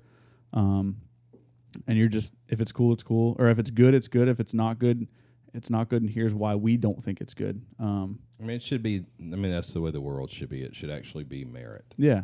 And I think the big thing, it's solutions. Like if you think something's bad, don't just say it's bad. And just come up with something like, here's how I think you could fix it. And it may be completely wrong, but it's something, it's a solution. And I think that's something that I see that you guys put out a lot. I mean, so something that drives me fucking crazy is when people start to talk shit. They'll send me a guy's bio and want me to talk shit on him. They'll send me a product like, look how fucking stupid this is. Okay. my grandfather was stacking fucking Nazis this tall with an M1 Garand with no fucking sling on it. Yeah. Like, it doesn't matter. It's a mindset thing. Like, that fucking tool will do whatever I tell it to. Yeah. If it will, then it's fucking perfect. Like, whatever I have in my hand is the best tool for the fucking job. Mm-hmm. It doesn't matter. I don't give a fuck really what the caliber is, but if it goes bang every time I pull the trigger, and I can minimize the recoil and I can put accurate rounds on target, as many as fucking possible, then it's fine. So when people are like, the Colt M4 is a piece of shit. Really? That's a very fucking strange thing to say. Like, I don't... And a stupid thing. Yeah. What? Like, that's... What? That's strange. Yeah. Or, you know, you'll get these fucking dudes that'll just talk shit about everything. Right. Like, you have never even leveled a gun at a human being with the intent to fucking shoot them. You're 14 years old. What the fuck are you talking about? Like, what the fuck are you doing? Yeah. Or you get the Yeah. latter of the two, but I mean, it Yeah, I is mean- a thing that social media is really breeding, which is interesting. yeah, it's like you've got dudes that pour their heart and soul into a fucking product because they're trying to build a fucking better mousetrap. Right. And you're not even educated enough to give a fucking opinion on it. Yep. You're just talking shit because you want to hate. Like, really what you're doing is you're just delaying knowledge. No, I mean, Like, yeah, it's a you're lot- ruining lot a of fucking haters. possibility because I would have loved to have this fucking gun 10 years ago. Right. Like, I Yeah. would have. It's like, we don't have the daisy. I mean, Yeah. like the right negative influence can ruin like generational knowledge. Yeah, transfer. it's so stupid because with social media, it's rare that the right people get the voice. It's so funny. You said like 10 years ago in guns, and that reminds me of when I think I said this on another podcast, but the NBA finals. So I love basketball. I can't stand the NBA currently or for like the last 20 years, but I've always loved basketball and played basketball. And Magic Johnson was one of the commentator. He was like a guest commentator on the NBA Finals a couple years ago. You know, when the Golden State Warriors were dominating, and Steve Kerr was the head coach, and he was on Jordan's championship team. So somebody knows about fucking winning. And Magic Johnson said, you know, I think our '86 Laker team could beat the Golden State Warriors. And he's like, and they asked Steve Kerr about it. He's like, that fucking idiot. He's like, yeah. People get worse over time. Like, products get worse. Yeah, that makes a lot of sense. Like, we would dominate them by 50 points. Like, tell him to be quiet. You know, it was like a good thing. Like, for the time, it was the best shit. Now, no. And it should. I mean, products should get better over time. We should get should. better at our jobs. like, I mean, if you're not seeing a steady influx of growth, and I mean, go to the Smithsonian right now and look at the first Medal of Honor. Look at his uniform. That dude is 5'1" and he was standard height. He weighed 115 fucking pounds. We've evolved. Yeah. We're bigger, we're stronger, we're faster, we're smarter. I mean, for fuck's sake, like, that's an engineering marvel. Yeah. It is. Because someone sat down and gave enough time and gave a fuck enough about the end user to design it. Yeah. And you didn't get complacent. I mean, that's one of the biggest things. I've arrived. Oh, complacency. I've arrived. It's the enemy of innovation. I love it. Like, I do the number one thing you shouldn't do on the internet with haters, because I get so many and I fucking love it.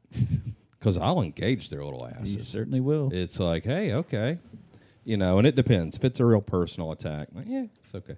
But then it'll be like, okay, explain, like, oh, 7.62 by 39 is better than 300 blackout. Okay. How? You know, like, you want to run your fucking mouth, let's talk about it. And it always ends up the same way. It's a personal thing. It'll end up as a personal attack. And then for me, it's like real easy. It's like, see, you're going after me on the internet. I've never heard of you. Okay, you've heard of me because of my accomplishments. Yeah, so accomplishments. Like, what the fuck have you done? Like, okay, maybe you do know more than me. Like, what do you do for a living? You successful? You a real smart guy? Like, what do you do? Like, I'll listen to you. Well, that's the thing that I think I like to observe when you do engage with certain people, where they'll say things to you about programs that you were a part of directly, and they're just say the most wild shit. And tell me how it went and why Yeah. things are the Right. way they are. Yeah. Yeah, That's my favorite thing to observe. Yeah, because I'll engage. You know, for good or for bad. Like, I love the haters. Oh my god, because it's like I say all the time, keeps me from having to pay for advertising. But even last night, like, I'll engage the cool guys. Like, we decided to have a meetup last minute, and you know, homie, we have no idea who he is. He's like, dude, I live around here. It's my birthday. Oh, it makes my birthday. I'm gonna get to meet you guys tonight. See you guys. Blah blah blah. And then we get him a birthday card and a birthday present and Yeah. wrap it and take it to him, and like we'll engage them too. Yeah. But yeah, the haters. Oh man, it's so good. Yeah, people saying dumb shit when they don't know what they're talking about. Do you guys But get for a me, lot it- of negative feedback? I'm sorry, Kevin. I didn't mean to interrupt you. No. I I was mean, because it I isn't don't a lot. I don't seem to see a lot. But Of it. what it is, it's a bunch of people that want you to badmouth other people. It's like, I'll throw some. Everybody does the Army fucking Navy thing. I don't know yeah. why. But they'll send me a dude who.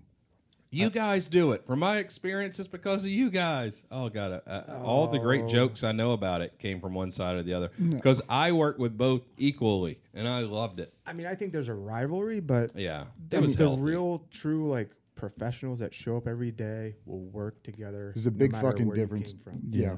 Yeah. They Like will. playing the game and living the game. There's two different fucking sides of the coin. And for the people It's that live always with game, the haters. Your peers are never your haters. Yeah. like We've some- done mutual things together. for sure. Yeah. We have. Well, I mean, we've talked about it. We've posted the video, but like Garantham is undeniably one of the biggest like gun reviewer YouTube guys, whatever. He did a video on the honey badger, He and has the, great videos. I in like the opening of it, he said, "I've never had this many people reach out to me to do a bad review. Like people in the industry would pay me to do a bad review on this He gun called him because out. of- He said other companies, our competitors, when they found out he was going to do a honey badger review, offered him money to say it was bad. It's Yeah. like, how fucking pathetic are you? if just you do shit because like that? just And because good on him we for calling engage him with out. shit. Yeah, just because of the things that Kevin said. Like, if you're going to be a shithead, or if you're going to say some crazy shit, we're going to ask you why you think that, and you're not going to be able to, like, just because of that, like, Well, you guys will see as you grow, too. It's like you'll get these, whether it's 22-year-old kids or 14-year-old kids that think they can come into your house, and we'll call that like your Instagram or social media page that you own and run, and think they can say whatever they want to you, and you have to respond in a professional manner. And I'm like, I view it just like my house. Like, everybody's welcome, but you do some dumb shit in my house, like, get the fuck out. And, I'll give it right back to you. Like, I don't owe someone something. If you don't want to buy our products because I'm an asshole, then don't buy our products. I'm fine with that. Go somewhere else. Yeah, that's But the- I'm not going to tolerate a bunch of dumb shit. But more importantly, it's like misinformation, which I think is what you were speaking to. Like, if you don't know what you're talking about, shut up, or either ask the question and then listen to other people. Like, have some other points of view before you, An M4, Colt M4 is a piece of shit. Like, come on, man. I fuck think are too you many talking- people put too much weight in a one-sided story. mm-hmm. They Yeah. forget that there's two other sides. Yeah. Yeah, that's a lack Well, of and maturity. people, because social media has given everyone the ability to share their opinion, they feel as though they need to share their opinion, or that their opinion needs to be listened Or that to. it matters as much as someone who has actual Right. experience. Like, if I take a Chris Costa class, then I know everything you guys know, so shut up. Yeah, It's like, like- okay. Yeah, like you shot with Travis Haley once. Yeah, Like, yeah. do you walk around with that fucking certificate? Do you hand that Yeah, out? Like, yeah. is that Well, your look at identification this. card? Yes, now? Yeah, I yeah, do. It's fucking crazy to me. Yeah. Like, these guys will they'll send us these resumes. Like, I took 3 classes with so and so. Yeah. Okay, like what? And then they're offended when I'm like, we're not hiring instructors. Yeah. Like, and if I hate to say it, dude, but like if you didn't work at a tier 1 unit, like it's not even an option. Mm-hmm. So I don't know what you want from me. I mean, it makes sense because even from, combat development or whatever within those organizations, like most of the time, that's what it has to be. No, you have to be and- selective. Yeah. You guys employing Gold Star kids. That's the coolest thing I've learned since I've been here, and so stoked on you guys. And I tell you, John, that little kid out there, oh my Lord, what a treasure he is. Yeah. That kid, he is so hyped for all of this. He's so into it, absorbing everything. Like, what a great attitude he has. Man, that's incredible. And I'm sure, his dad is, one of the guys that, Advanced Armament we were supporting for years and trying to build stuff for. So, man, that really touched me, and I love the fact that you guys are doing that. And, for me, if you guys, if you have merch, if you have swag and doing that sort of stuff, if for, people listening to this podcast, like, that's a reason to support this place. Like, if you can't come do training or the other things you guys do, if you guys have hats and shirts and all those things, I I mean, the fact that there's a room full of Gold Star kids down there managing stuff for you guys. That you guys put the trust into them. You give them a place. You're helping them out. You know, it's easy for me to show up like a rich asshole twice a year to SOCF events or whatever and donate product and money and all that. But you guys actually engaging it every day. That's awesome. Yeah. So shout out to you guys for that. That's the greatest thing I've heard since I've been here, honestly. Yeah. Appreciate it. Yeah, dude. We grew up with them. Yeah. I did. Like I've known them all since they were like knee high to a duck. Yeah. Before everything happened. So I mean, it's weird. Like Yeah. all their moms are friends of my wife. Like we all kind of grew up together, and then this thing happened. You know, we had the skateboard company going with Tribe Skates, and needed some help to start this place. And it's like, hey, let's hire a bunch of people that we know that we actually trust. Yeah. And then they just never left. Like, hey, if you stay, like we'll pay you just to stay here. And it's like the collective, just how out of the box they came. Because they weren't. I mean, like, you know, it's bad on us, it's bad on the community, but we isolate them, and then we tell you it'll be okay, and then before you know it, like, we bubbled them Right. for pretty much their entire childhood, and now we release them into the wild. Like, Megan just graduated in the middle of COVID.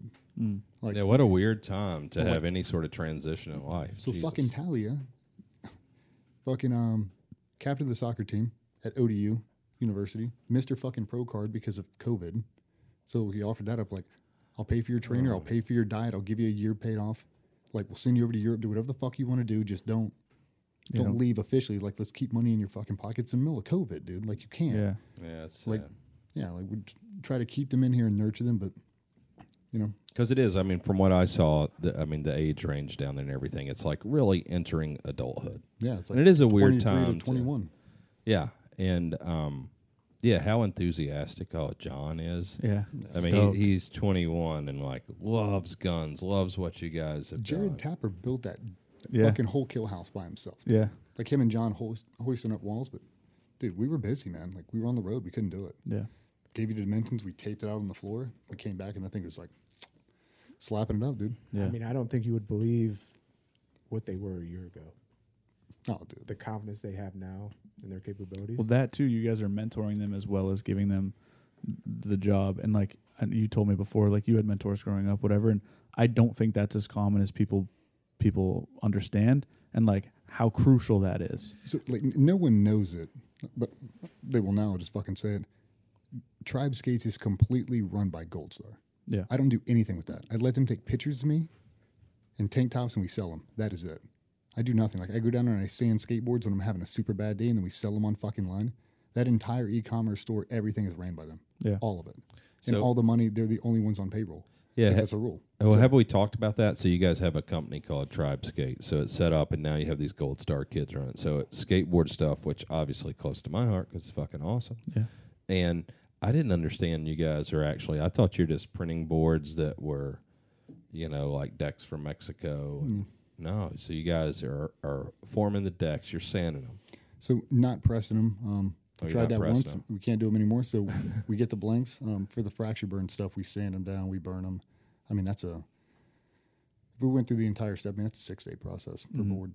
So Yeah. just a man hours to go into it, but it's a labor of love. Like we're not doing that to Yeah. keep the lights on. We're doing that to keep them motivated. I mean, for Jared to go down there and spend 6 hours in solitude and just of his own thoughts, like it's good for him, man. It's good Yeah. for everybody. Yeah. Go down there and take your 20-minute walk and go sand fucking skateboards for 8 hours. Like you will be in a zen spot. You can turn anything into therapy, the right mindset. Well, true. I mean, that's an artistic thing, and I mean, I do it with our company with fucking box art. Like I use magic markers and draw on our boxes, and before you know it, people they'll send me DMs, offer me hundreds of dollars for me to draw. I'm like, yeah, that's not why I do it, and I'm not going to be obligated to it. And you just get one if you get one. So I get that whole thing too, and like a physical activity, but also a creative one. But I mean, the mentorship, I think what you said of what you guys do, it's way more important than a job. And I think it's easy for me to be old and like ridicule younger people, but you guys have everything in the world you would ever need to know at your fingertips. Like I was talking to you about my son, and if something's fucked up in the house, like whatever it is, anything in the house, and I tell him to go fix it because he'll just go Google it and watch YouTube videos, and he can do anything in the world. But the mentorship, because learning, like, how have you all learned to do things? Whether it's like, you know, you go through whatever, basic, or you go through buds or any sort of training. I mean, for me, my mentorship, I was a kid, got interested in guns. I worked in a gun store. And then Max Atchison, who was a gun designer and, you know, at the time of Stoner and Jim Sullivan and Max Atchison, he did the Atchison Assault 12, so it's a thing in the 80s, the full auto shotguns, probably in Call of Duty. AA-12, yeah. So, you know, he was my mentor with guns. And, you know, like, everybody needs that. Like, you can read a fucking book, but it's good having the hands-on and seeing someone else do something. So, anyway, I applaud you guys. That's cool. And it got me, like, super more excited about this and what you guys are doing. And then hearing John's story. So his mother had, what's the foundation that she has? All in all the time. All in all the time. You said, so Sock F is a big contributor to that one. Yeah, so that's awesome. I mean, everybody is. Like, everywhere on the 757, it's like, that's, I'd say it's a homegrown chair, but it really is. Like, it's got a really big push here. And they do just everything. When did, John, when did he lose his dad? That was 08. Day before Valentine's Day. Yeah, February 13th. Yeah. So, yeah, so that's a charity that his mom started and is still going on. And so SOCEP, that's one we've always really supported. I told you guys because, you know, Dave Kramer, who's in charge of that, he and I are from the same spot and know each other. And actually, when I moved to New Hampshire, I gave him my Land Cruiser. Like, I had an 88 Land Cruiser that was mint that I got actually from one of y'all's cousins at Bragg. And it was 88, so fuel injected, 119,000 miles when I got it. Oh, so mint. And I'd see Dave, you know, like a couple of times a month, and he was like, man, I want one of those so bad. And he's like, he just kept on, if you ever sell that thing, this was for years. And, you know, I drive it like 1,000 miles a year. And then when he started Sock F and was doing all that, and, you know, I was touched by it. And it's like donating so much of his time for nothing other than the fulfillment of supporting a community that he cared about. And I was moving to New Hampshire, and I didn't want to bring it up here. And I called him over one day. And, well, you know, like, I was leaving that day, and I just gave him the keys and the title. He starts, like, crying in the driveway. It was, like, so cool. Talked to him the other day. He's like, yeah, me and the boys use it camping all the time. It's awesome. Good deal. But, yeah, what a great dude, and a charity that if he's donating their money because, you know, they have 100% pass-through. Nobody at SOCEP takes a penny. If he's donating it to this charity, then, yeah, I would believe in it. I mean, that's all I know about it, but that's cool. Yeah, he's big into the Gold Star kids. Like, Dave's a family dude. I mean, unfortunately, living in this small town, man, it's the biggest small town I've ever been to. I mean, like, you go to Walmart, like, you run into 3 or 4 families you know. Yeah. Unfortunately, a lot of the Gold Star community, they stay here. Right. So you see them on a daily basis. Like, I'm married to a Gold Star. Yeah. Like, Oh, really? yeah, most people don't know that. Yeah, I'm married to a Gold Star. Jesus, so, like, you guys are really inbred. bro, like, we are inbred. Like, we are. But Explains the nobody takes better care ridiculous strength. of them. Yeah. You were talking about the wood burning of the boards. Have you ever gotten into your fucking riding the lightning? Or Yeah. This dude. table. Bro. This give you PTSD right here. you kind of told us about it, and I was fucking wild. So I don't know if it's something know. you want to talk It gave about. me or- super anxiety. I don't even know if I want to hear it again. Dude, so I had just came back from I was starting my medical retirement board, getting ready to push. I have my retirement date.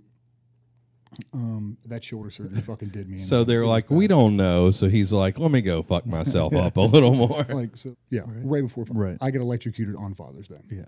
Like, reset everything. Shattered right collarbone, shattered left scapula, blew out of both my hands, blew out of my thighs, everything.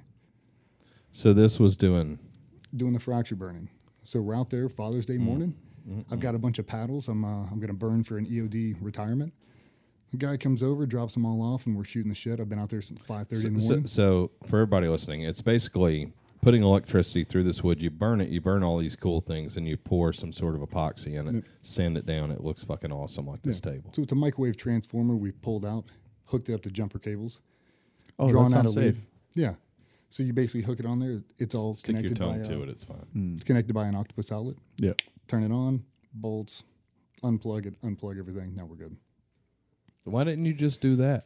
I did. Oh, So we're getting through. We've been burning all morning, and we're on the last paddle. My wife knocks on the bay window. The kids are in there eating breakfast, and she's like, "It's fucking Father's Day, man. We gotta go. Gotta go right now." I was like, last paddle. In the confusion, because I had him sanding paddles, so he's plugged into the octopus outlet. In the confusion, sander gets unplugged, machine gets plugged in, so the two leads that are running 60,000 volts or whatever it is sitting on the ground, live, and I don't know it. So you go to pick Like, it up. there's water hose going. Like, I'm standing in water. I am. Like, but it's because I control the aspect, so I Right. know the condition I'm standing in. I fucking didn't, man. I reached down and I grabbed those things and I went to readjustment. Wow! It fucking sent me. And I remember it crystal fucking clear. Like, I remember the metal winding up in my mouth. I remember I can taste it. I can feel my teeth getting fucking hot. I remember watching him run around left and right, screaming, fuck, fuck, fuck, fuck, fuck, fuck, fuck, fuck. I took a step back and I remember it felt like my kneecap went through my asshole. And it blew me across the yard and I heard a loud snap and I hit the ground. I remember shaking and I remember him running over to the basically where the octopus outlet is and everything went white. I black out. I wake up a couple seconds and he's standing over me face to face and he's, "Do you know where you're at?" And all this smoke came out of my mouth. Fucking hair was smoking. My hands were all fucking That's so singed horrible. up. And I looked at him and I was like, "I'm on the fucking ground." He's like, "Are you okay?" And I went, "No. No, man, I'm not." Like, my collarbone's definitely fucking broken. I think my shoulder's at a socket. Like, I heard it before I stepped back. And you said that was from the just the contraction of the Yeah, muscles. because I had to lead my right hand and lead my left. Yeah. So just squeezed as tight as I could, and then boom, they both went. So that right shoulder, what I think is I had the Mumford, bicep tendinosis, a bunch of labral pairs, like 7 screws in it. When you do the Mumford, they cut out a section of your collarbone about a fucking quarter of an inch where it connects to the AC joint. I think that, now that it's shorter, made it a different hinge right. point. And when I flexed as hard as I could, it snapped, it shattered it, threw fucking pieces into my trap. Like, it was awful, man. Yeah. But I remember standing up, I was telling some of the guys earlier, told my wife I'm going to drive myself to the hospital. I remember standing up, didn't have shirt on, didn't have shoes on, had a pair of board shorts that had holes burnt through them. And I stood up and I took a step. And then everything kind of tunnel visioned in, like inch by an inch. I took another one. It's like the Kill Bill scene, the 5-finger death punch. Like, I'm on step 4 and it's right here. I take my 5th and I go totally fucking blind. Nothing. Like, freeze. I start getting a little wobbly. Nobody's there. My wife ran inside. She's trying to get on shoes. She's got to take me. We've got the kids there. She's got to call her mom to come watch him. The Navy guy that's there, he's like, "Hey, I'll fucking drive him." Trying to get me in the truck. Like, but I can't move. Like, I'm shattered, bro. I can't do anything. Like, I don't want to move my fucking hands. Like, at any moment, I'm just going to keel over and die. And now I'm blind. I take a big breath, like, start to hyperventilate a little bit. Take one more step in it. Yeah, it's probably a good time for a panic attack right Yeah. there. Yeah. Yeah. Like, but I'm trying to flood my body with oxygen to do something, like, because it feels like I can feel my heart. Like, it's a slow pump, man. It's fucking weird. Like, I'm when it's such over, a pussy. Benadryl does that to me. I mean, you know what I mean, though? Like, you think you fucking boom, yeah, boom, you're boom, standing boom, in your front yard or wherever, or I'm backyard, not. and you think you're about to die. I I'm mean, not, me like- also being a father, I would just think I do not want my kids to see this. Yeah, like, that's why I moved to the side of the house. Like, I want to die on the side of the fucking Yeah, house. yeah. My kids are in the fucking backyard looking Right. at me. And all this shit's going through my mind. Like, if they would have ran up and grabbed me, they both would have got hit with the voltage. The Yeah. old lady would have ran out. She would have fucking grabbed me. Thank God that dude was there Yeah. to unplug me. Thank God he had the wherewithal. Yeah. If he would have grabbed me, my wife would have went out and grabbed him. Yeah. Kids would have ran out, grabbed mom. Yeah, it'd have been a I chain. could have killed the fucking everybody. Yeah. So it's like, now I just do it in isolation. I'm like, if you see me, just call the fucking fire department, man. Yeah. Like, don't even come touch me. But either way, we get loaded up in the truck and we drive there. We hit every pothole on the way. Yeah, of course. We did the Oh, with a x-rays. collarbone. That's nice. Yeah, so we did the x-ray. They laid me down on my back. So when you see the shattered bone, it looks normal. They should have stood me up. So I walked around for 5 days. Actually, no, a full week, almost 10. Finally get new images shot. Now I'm standing up. They were going to see if they needed to do a surgery. They're like, "Hey, man, we might be able to get by with this with just a sling. We don't know how bad it's actually fractured because it was so swollen, the burns and everything. Right. It was fucking weird." Dude, they stood me up and shot that x-ray, and that thing was completely inverted. Like, I had a piece that was sitting there. I called my PA. I called John in the middle of the night, and I was like, "Hey, bro, I think I'm having a tension pneumothorax." Like, I think I punctured a fucking lung. And he's like, DJ, that's a serious fucking thing. Like, that's no shit. I'm talking to him on the phone. Like, I'm looking for bilateral fall of the chest. Like, I'm trying to look for the signs. Like, I'm feeling like shit. Every time I would breathe, basically my lung would inflate and there would be something that would pierce it. So I'd have to shallow breathe for fucking 10 days, man. We went in there for surgery and he looked at the x-ray and he's like, dude, tomorrow morning, 05, let's go. Got 2 plates and 27 screws and, dude, it's fucking awful. The scapula was twice as bad. Yeah.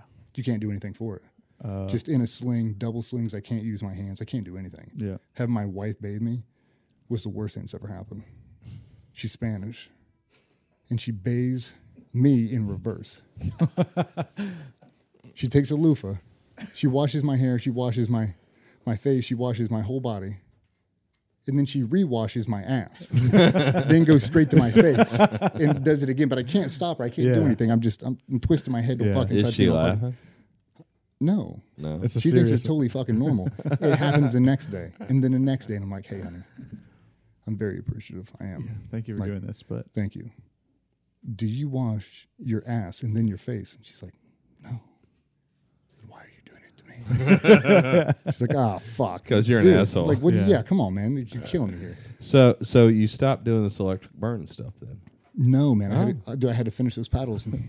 yeah, how quickly It's like were you Jay back with up the there? drone. Here we are again. 4 days. Dude, I'd have to look in the picture. The day after I got out of the hospital. It's like I had to stay there, I think overnight for a day or 2 days maybe. Strapped in and went for it again. Dude, I woke up at 5:30. I walked out there in double slings and laid that board down. I had to finish them. But like, it's the same thing as skydiving. Same thing as anything else. Like when that thing bites you on the fucking ass, and like you see it come out to grab you, and you survive it, just get back on and do it again. You have a cutaway in skydiving, get on the fucking next load and get back on there and do it, or you're gonna sit there and let it eat you for think the about rest of your fucking life. Yeah. You'll eventually talk yourself out of doing it again. Yeah. No, just go do it again. Just go. That's why I'm back on the drone. Get it, man. You're such a champion. I know. Yeah, I thank mean, you. you were such an Yeah, inspiration. thank you for recognizing Yeah, his that. story is stupid. Yours, though, oh, Yeah. so I- inspirational. It's crazy because That's insane. when John was up off camera, we kind of talked about it a little bit, and he didn't get into any details. He was like, "Yeah, DJ got electrocuted real bad, and like it fucked him all up," and gave no context. So I think everyone assumed it was when you were on the teams or whatever, and then one of the fog dudes No, was like, "No, it was when he was making paddles." Man, that's something. I mean, you know, Survive all that guys bullshit. survive all that shit, Yeah. and they're in their yard Doing thinking what you they're wanna do. invincible, doing something dumb. doing things that you want to do too. Yeah, dude. It's like it's not even like that was art therapy. Right. And it almost Well, is it a fucking killed me. thing where, like, if you guys had not had the training, had the benefit of that, like you would have all died skydiving. Like you go and grab electricity, and you think, oh, I can. Like my idiot kids, like, hey, I'll just YouTube this. I'm all good. And here you are, laying in the yard smoking. I mean, it's all fun and games, man. Until it's not. Yeah, I don't know. I mean, that whole story, now I've heard it twice in a day, causes me so much anxiety. I hate it. Yeah. I'm just so glad you survived it. I don't understand how. I'm disappointed you're still doing it. It jacked up your hands for like a long time too. Oh, yeah. Yeah. I was gonna say you've had. I just had surgery on my. I had surgery on my thumb this year. I mean, I had to. Like, I couldn't even. What was shake that? hands. Because of the nerves, or It blew out a big hole right there. So like I could only open up my hand to like there. So when guys would go to shake my hand and drive in, Oh, it burned a hole through my palm, connected to the tendon, connected to the nerve bundle. So anytime you would apply pressure, it felt like you were gonna fucking rip my thumb off. yeah. So driving down to pull my pistol out of retention every single time, like we get done with the range, I'd be sweating. Like, dude, I'm fucking done, dude. I can't do it anymore. Like it takes a lot for me to go under the knife because I really don't like it. Because I don't like physical therapy. It was like it took a lot for me to get that hand down. I'm so glad I did it. but it worked. You don't have that sensation when you go to do stuff. I mean, that's why I still do the grip stuff. Like it's a daily struggle to get it back. Like if I don't, like I can't get it all the way open. It'll kind of fuse. But yeah, I mean, like they cut it from there all Yeah. the way through. All I know is our homie, the Scorpion King, Chad. I'm not going to let him do a table like this for me No. because I don't want him. You don't need going that through on your stuff. conscience. No. If you want, like me and the boys will fly out. I'll bring the kit. We'll burn it. At your You place. will not. You can come. You will not do that in my yard. I don't even think council will allow it. But even other than that, like I like you enough now. I'm not. Nah, it'll be And your wife's Spanish. I'm not dealing with that No, crap. yeah, If dude, I you kill don't you know at my shit. house, Yeah, you don't need part of that shit. No. Yeah. Like Spanish from Spain. Like, Yeah. Oh, No, real yeah. Spaniard. yeah. Yeah, no. You know that's where I went to school. I went to Really? law school in Spain. Where? In Valladolid, so like northern Spain. Okay. Yeah, she was in Cadiz. Down the Yeah. south. So that was the one place in Europe at the time, and you young pups won't understand. This is still while the IRA was around, because I went to summer school one year in Paris and then 1 year in London. And in London, like a bunch of buildings were all blown up because of the IRA and shit. So it's back, and like the Spanish terrorists, like in northern Spain, they were pretty active then Yeah, too. who's that? ETA? Was it ETA back then? At least I don't know if it was back then, It- but it is recently, yeah. Yeah, It was near like I Catalan don't know and that's stuff. who it was, Dude, but like they're flying all. Madrid, it's fucking scary. But in northern Spain, they're on the French border, like in the Basque Country. It's all like, it seems like they've been terrorists for thousands of years. Yeah, like that whole like Catalonia area is Dude, strange. Like, talking to my wife's grandmother about back in the days, like Hitler, Franco. yeah, Franco. Dude, yeah. I had no idea. I had no idea how bad that was. Yeah. Well, I mean, it makes sense if you think about it. If you don't have like mass media and everything, like if you get in power and you're in charge of a country, like why are you going to give it up? And you can control the narrative. Look at I mean, you Vlad. understand how like yeah. I Putin. mean, When he Vladimir signed Putin. that recently, he signed the thing. He's like, "Oh, there's a new rule. I can be the president or whatever till 2035 now." Yeah, And everyone's like, "Oh, okay, yeah. or China, or you think like North Korea, like that crazy son of a bitch." So the whole story for the people is, there was World War III and North Korea won it, and we defeated America, and like that's what all the people believe Yeah. because they control the media. I know Oh, it's crazy God. as fuck, like knowing the truth. Yeah. But if you're there, like, how would you know otherwise? Like they turn off Facebook, they turn off the internet, like you don't know. And make you get vaccines. And all kinds of weird shit. Vaccine. Yeah, but I mean, you could have understand too. like becoming a tyrant. I mean, but now it's like, now it's easier to get the message to people that shit's not right. But I think in most of those countries, but Spain, oh my god. So it was the one country in Europe where they still liked Americans. I had many great times there. Yeah, it was a wonderful time. Spanish women. Yeah, I enjoy it. Okay, well, I'm glad you survived that. I'm not sure I'm excited about you continuing to do this, but hopefully you don't make the same mistake twice. Not sure you can survive it. You had to have upgraded your system now, right? Like, there's got to be some. You doing it a different way. So we had one of the guys. There's a company that sponsors vets to come through. And we fracture burn with them and show them how to do it. One of the kids that went through actually built a box Oh, okay. with a step down. It's on like a wah powder, Right, like yeah. tattoo machine. It's Yeah. fucking great. So yeah, we got some upgrades. You're way safer now. We still got the old machine. Still got Old Faithful. Yeah. Yeah. Old. Yeah, the car battery and the jumper cables. or whatever. I think that's not the right name for that. Old Faithful. All right. Well, I don't know. Now that my anxiety's through the fucking roof. Cole, what do you got? You got anything? We got a Hallmark story now to Yeah, any follow coal this stories. one? Yeah. Can we end this on a Well, I mean, on a like, like note? You need to introduce yourself any fucking way. You didn't even Yeah, do that's it. right. Yeah. Started just running our mouth. I'm Cole Fackler. I'm the COO and CFO of GBRS Group. Born and raised in Norfolk, Virginia. Went into the teams 03. Got medically retired May of 2020. That's me. Okay. Hell yeah. I mean, Well, talk when you about- joined the Navy, how long before you're on team? Went straight to boot camp, then A school, then Buds. Oh, so just yeah. your whole career. Yep. But even, I mean, to But- be on it, like by the time you're on a team, what was it, like 2 years? Something like that? Yeah. What? I mean, I joined in Year- November 02 and we were in Iraq in March of 05? Yeah. yeah. Yeah. So I mean, look, we graduated Buds in February of 04 Yeah. and we were in Iraq of Right. Yeah, we April graduated 04. Buds in 04 on my birthday. Yep. 20. Yeah, like Yeah. it's kind of a weird transition time. It's kind of like straight over. Yeah. Now it's just a lot longer. The pipeline's just fucking longer. Yeah. Like going from boot camp to Buds is so much longer. Yeah. I mean, there's thousands of kids want to be Navy SEALs now. Right. Back in the day, it's like You Well, went, I you mean, went to that's- boot camp with 500 people, and that's 3 thanks of to you you went to guys. Buds. Yeah.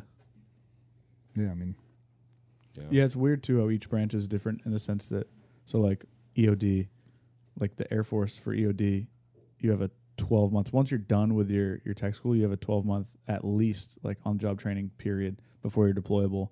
And then like you look at the Army and they're straight out of tech school, they can or they're whatever AIT or EOD school, whatever. They're out there deploying, and like there's a pretty high mortality rate with those dudes. And I think a lot of that is because of that. They have no on-the-job training, and they just are deployed.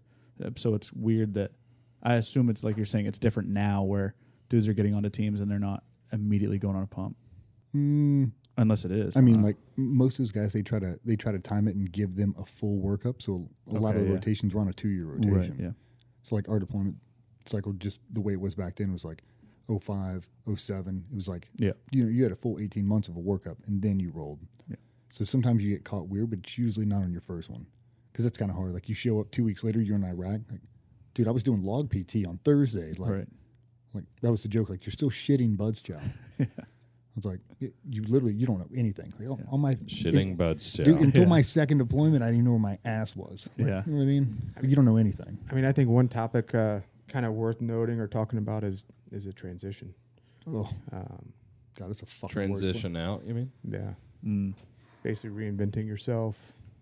I mean, most people get out. That's the stuff killer, kids. Yeah, it's got to be transition. like weird, because like you're at kind of a weird age then too, because I assume for most people it's Late late 30s. 30s, early 40s. It's a weird time in life in general. I mean, even retiring. Like, he would have retired at 38. I would have retired at 37. He retired 2 years early. Like, But I mean, So neither of us have high school education, or sorry, neither of us have college education. barely high I school. was going to say, whoa. Yeah, I mean, done some, executive college, different MBA courses, but no, I mean, we've been used to learning by a fire hose and on the job training. Well, okay. Well, with that, so you guys doing this, so you seem to have found a niche within our industry. So where is this place in 5 years? What are you guys wanting to do? I mean, I think the biggest thing that steers this company is our brand truths. And what we stick to is not prostituting ourselves out, in the sense of working with companies that it's a one-night stand. It's a long-term thing. And if we look at, strategic partnerships and long-term partnerships, we believe in your products and we would absolutely take them to war right now, or we think we can help you get them to where we take them to war and believe in them and have, no questions about that. We take cool pictures and don't really give a shit, but we fucking care.